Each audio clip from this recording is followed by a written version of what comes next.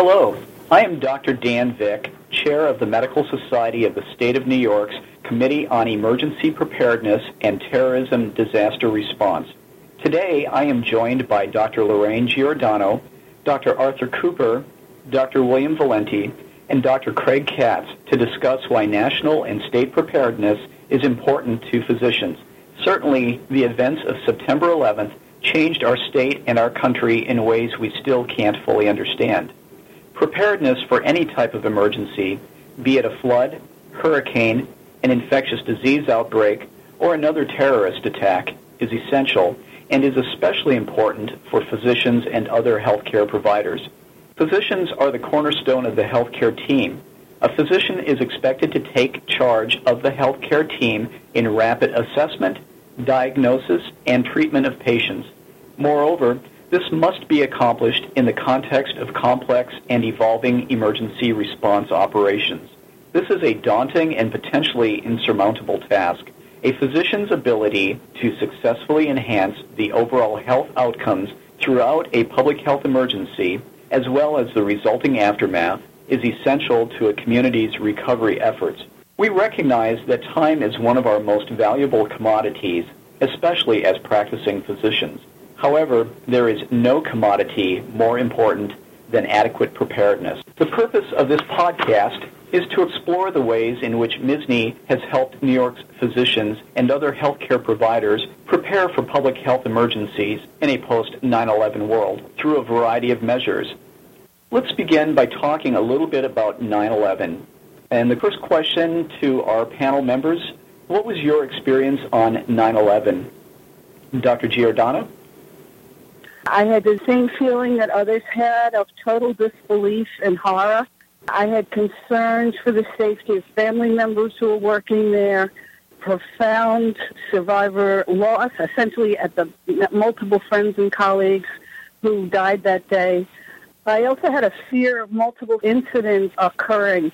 There was gratitude for being out of town and hence alive, and the desire to assist and provide services to survivors and colleagues. I never expected to be ringing doorbells and going door to door to search for victims and to provide aid to others who were there requiring medical care. Clearly, this was very much of a life-changing event for many people. In my experience, I was in the Army at the time, stationed as the Assistant Chief of Pathology at Fort Belvoir, Virginia. I happened to be on leave on 9/11, and as was customary, called into our company headquarters that day to confirm my leave status. At that time, I was informed of the attack that had just occurred on the Pentagon and in New York City earlier. I received a call from my boss notifying me that my leave had been canceled and that I needed to come and report to work. I spoke with the Prince George's County Emergency Preparedness Office to determine the best way for me to make the 40-minute commute from my home down to Fort Belvoir, and was told that things were so chaotic at that time they weren't really sure which way to recommend to me. I got to within about a mile of the gate leading into Fort Belvoir and had to wait for well over an hour. Finally, I drove my car into the oncoming lane to get down to the gate where they suddenly had set up machine gun nests. I explained to one of the MPs that I was a physician at the hospital and needed to get in there because we were expecting casualties from the Pentagon. I got to the hospital and found that we had a command post that had been set up, and I was sent as the pathology representative to that command post. During the afternoon, we monitored radio traffic with 2 ambulance teams that we had sent to the Pentagon and listened to their reports. We were expecting some of the walking wounded and, in fact, received 5 of the casualties at our hospital during the course of that day. Dr. Valenti. I saw the events of that day while I was getting ready to go into the office. Reminded me of the day President Kennedy was shot. It was a pretty sober kind of day and one for reflection, certainly. Dr. Katz. I had just started directing our psychiatric emergency room here at Mount Sinai.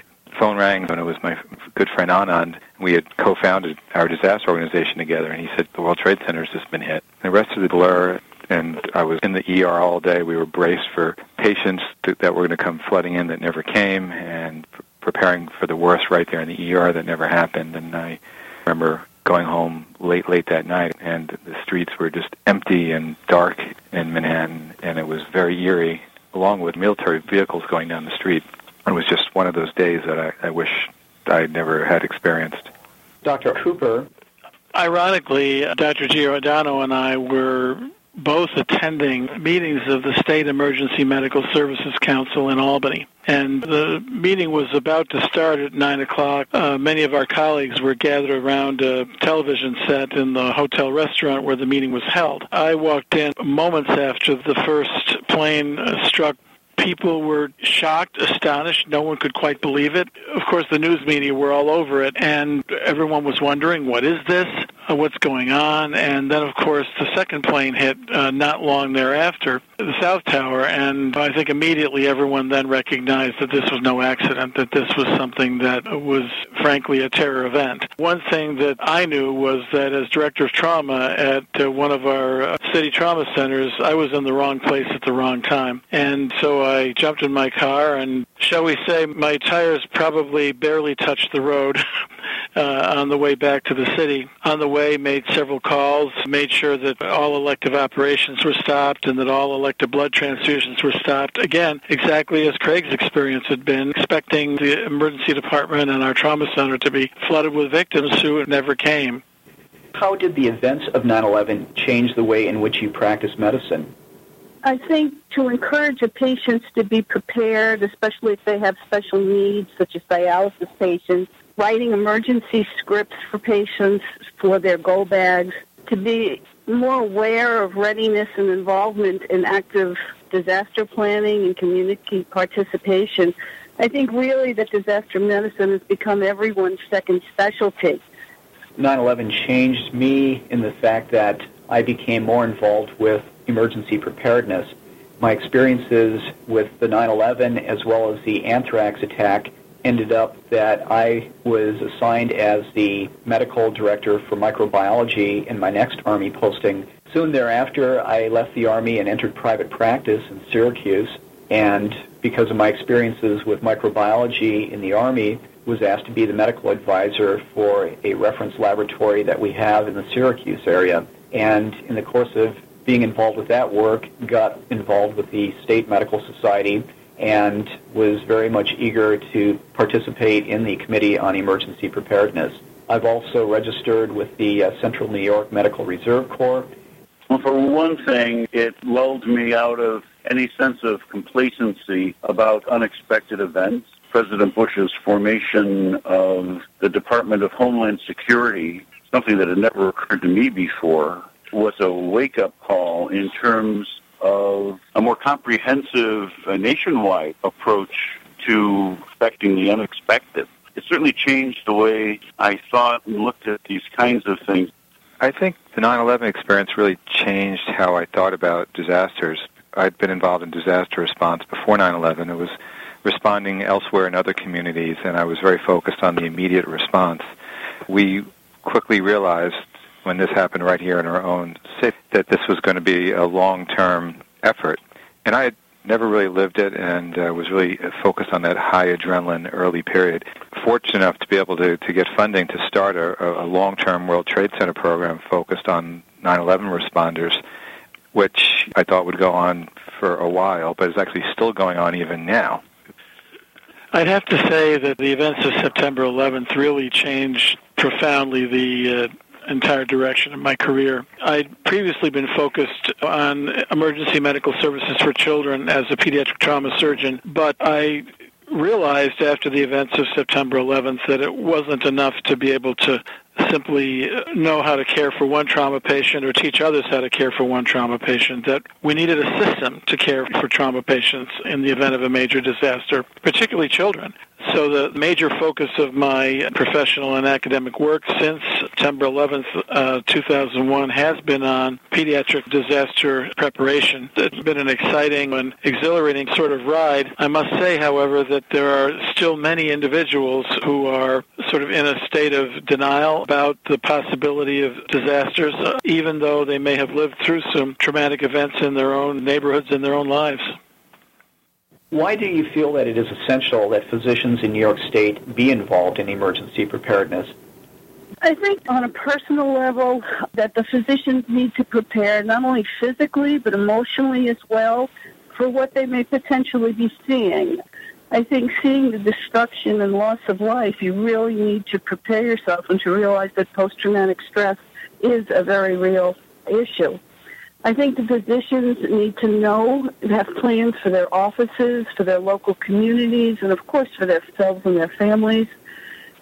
I think that it's essential for physicians to be involved because of the fact that every disaster can be very unique. It's important for physicians to recognize and to establish a level of preparedness that will help you in working through and dealing with the disaster at hand.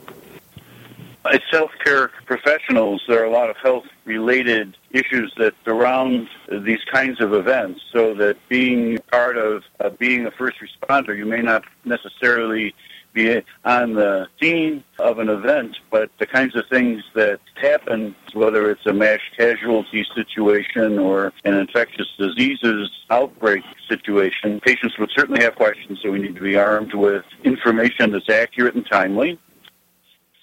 I think we live in a very populous state that is potentially prone to both natural and man-made events. We remain, I believe, one of the top potential terrorist targets in the world, and we've been very fortunate that there hasn't been another 9/11. But things happen here in New York, and there's always going to be a health and a mental health impact. I think it's our civic responsibility to think about the well-being of our communities and to be prepared. My second thinking is, particularly in the New York City area, we get a lot of immigrants here, right, refugees, and they come in the aftermath of their own disasters of various types in their home country. It's not so much understanding about necessarily the system response, but at the individual level, having that clinical training will enable you to help these folks when they walk in your door. And in New York State, they will walk in your door from all over the world.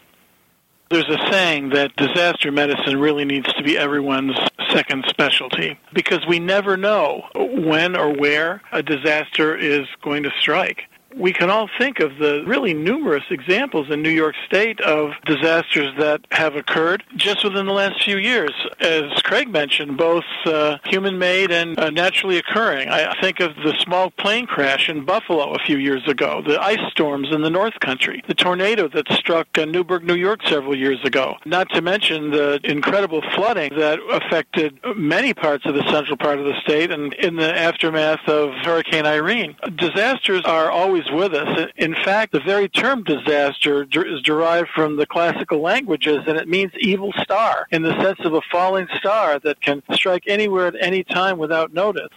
What do you consider the most important aspect of emergency preparedness for healthcare professionals? I think a knowledge of local resources is critical, and also having a sense of personal, family, and professional readiness. To me, these are the two keys.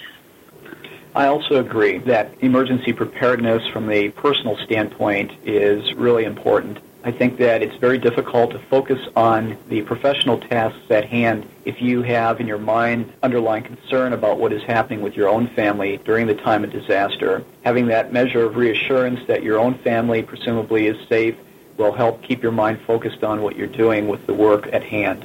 Most important is leadership. I think that as healthcare professionals and as physicians, we have a unique role to play that centers around health. We can be dressing wounds, treating patients, dealing with mental health issues, other crises, and as well as infectious diseases. So we each will be called on in some way to take a leadership role, whether it's in the office with our patients or part of a broader agenda. But I think as physicians, because of our duty to patients, the role that we play that centers around all aspects of health, that be prepared to lead in some way.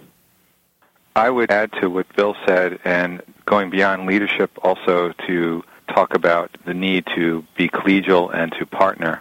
Physicians in particular are sort of used to more or less in the clinical environment being in charge. And in the field and disaster response, there's a more level playing field, and someone else is going to be in charge from the emergency response community, local government, or whoever's in charge. They have to be able to and be willing to be open to work with lots of different people, and that requires a little bit of humility and finesse. It's very interesting to hear Bill and Craig speak in this way because, in a way, they've touched on the first two C's of the three C's of the disaster response: coordination, collaboration, and communication. I'll touch on the third. Bill spoke about leadership, which is, of course, vitally important in terms of coordinating a disaster response. Craig spoke about collaboration, which is also vitally important. In a disaster, it's all hands on deck. And what we as healthcare providers are in charge of is the care of our individual patients. In a disaster, we all have to work together in order to do the greatest good for the greatest number. And the one way that we can probably accomplish both those goals in the most efficient manner is to communicate effectively. In every study of every disaster that's ever been done, communications emerges as the number one lesson that needs to be learned. We as physicians need to be very, very clear about what we say because our patients, our families, our communities are going to turn to us for proper information, for correct information. And how we frame a particular issue to our patients, our families, our communities is vitally important, and it can make the difference between an effective community response and one that degenerates into chaos and fear. What does emergency preparedness mean to you? Essentially, not only working as part of the community and having a sense of preparedness for myself, but also for the family members, having a work environment that is aware and has a plan for action, and then having our patients prepared so they know what to expect. Preparedness means being able to have a plan, to know what an alternative plan is, and that it has to encompass your own family, your patients, as well as your staff. If you are in an office setting, your staff know what to do if presented with an emergency situation. I think an important part of what we do involves thinking ahead and thinking of what might happen next and being prepared for that. For me personally, emergency response, I've learned over time, requires a flexibility in terms of what entity I work with. In other words, being more committed to the disaster response than to any particular disaster response agency. I particularly had this experience after Hurricane Sandy, where the organization I had helped develop to respond to disasters really didn't seem to me to be up to responding. And I was able to connect with a different group, and I felt somewhat disloyal. And there are lots of loyalties in politics in the disaster response world, like in the rest of the world, lots of turf. But I'm a physician, and my first responsibility is to the health of my patient and the health of my community, not the health of my disaster response organization. And I've tried to live by that over time.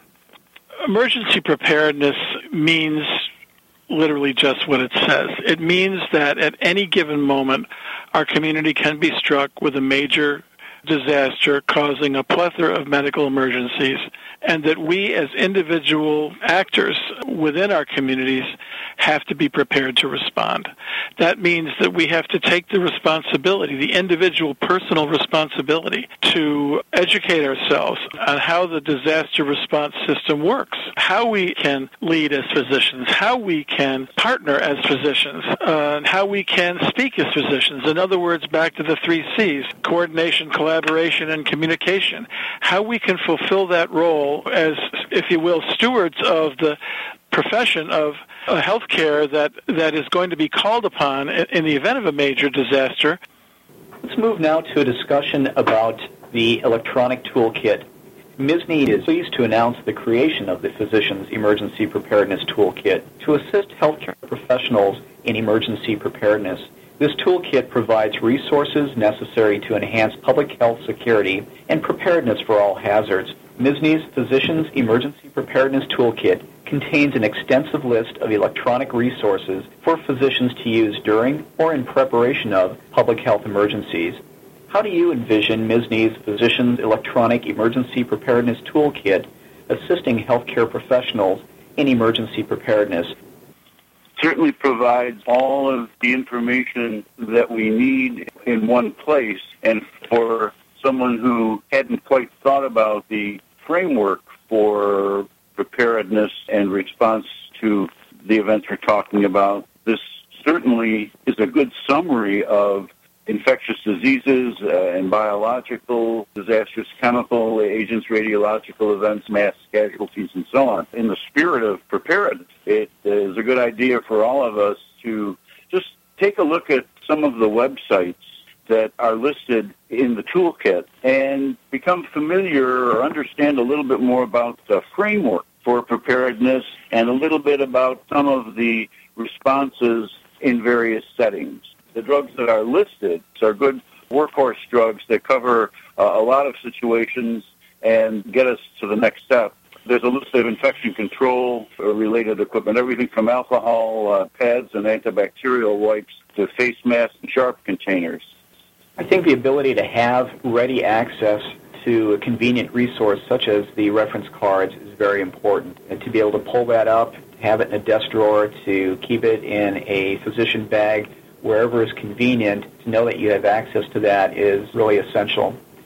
The mental health reference card, I sort of feel like if someone has it in front of them or happens to have it on them, then it's achieved its major goal, which is just to have every physician have mental health in the back of their mind. I think some of the most important parts are the part about psychological first aid. Basically describes how easy it is to be psychologically attuned as a physician and to minister to people's, as we call it, hidden wounds, their psychological wounds, without doing very complicated things. We're not talking about complicated psychiatry here. We're talking about pretty basic support and empathy, and that's what the psychological first aid part of the card details. The card also talks about using medication in the acute phase right after disaster, which the humane thing to do is to have short-term medications available to help people with their excessively high anxiety or problem sleeping. It also talks about the common diagnoses, major depression, PTSD, substance use disorders in particular.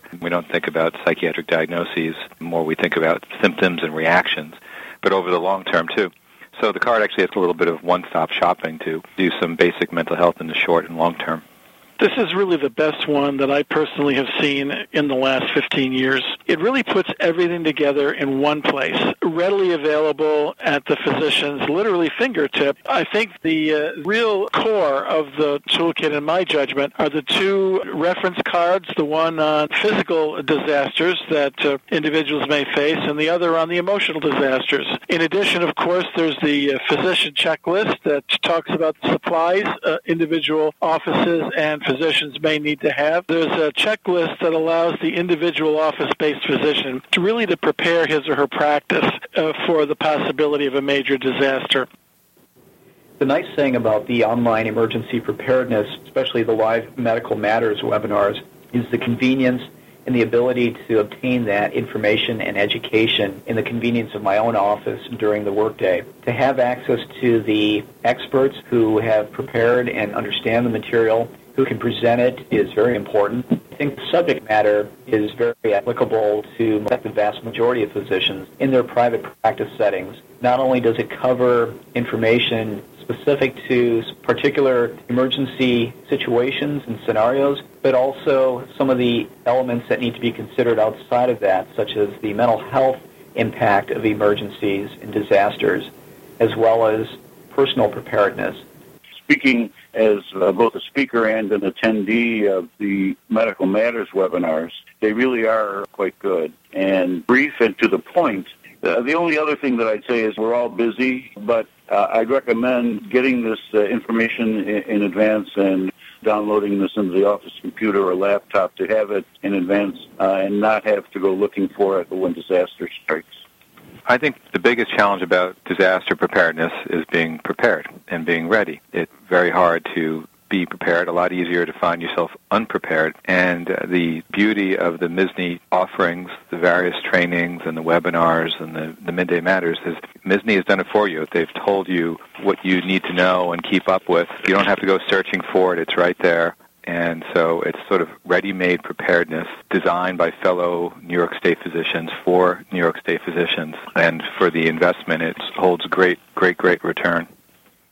I know of no other state medical society or, frankly, national or international medical society that has made available this depth and breadth of resources to their colleagues in medicine and nursing and public health. We want everyone to have an opportunity to utilize it because in the event of a major disaster, it's going to be all hands on deck, and we need everybody's support to get through that moment. The toolkit itself is, as I've mentioned, is truly extraordinary, but the collection of online CME programs and the periodic medical matters offerings are really incredible. We all know that in the event of a major disaster, there will need to be a lot of what has come to be called just-in-time training. But just-in-time training has to be built on a solid foundation. And having had the opportunity as speaker and as an attendee, there's little question in my mind that participating in these programs sort of builds a base of knowledge that in the event of a major disaster can be called upon with just the little bit of refreshment. I join with everyone in really commending the entire series of programs that have been developed by the Medical Society in partnership with the New York State Department of Health in educating the healthcare workforce in New York State and our nation in medical disaster response. I think that it is important to underscore the need for emergency preparedness and for physicians across the state to take responsibility to educate themselves and to prepare themselves, again, from the family standpoint, from the office standpoint, and from the ability to interact with other emergency preparedness professionals in your local communities. I think that together we can face and address emergencies and disasters as they occur and provide the best care and outcomes for our patients in the process. Thank you all very much for participating today. Have a good day.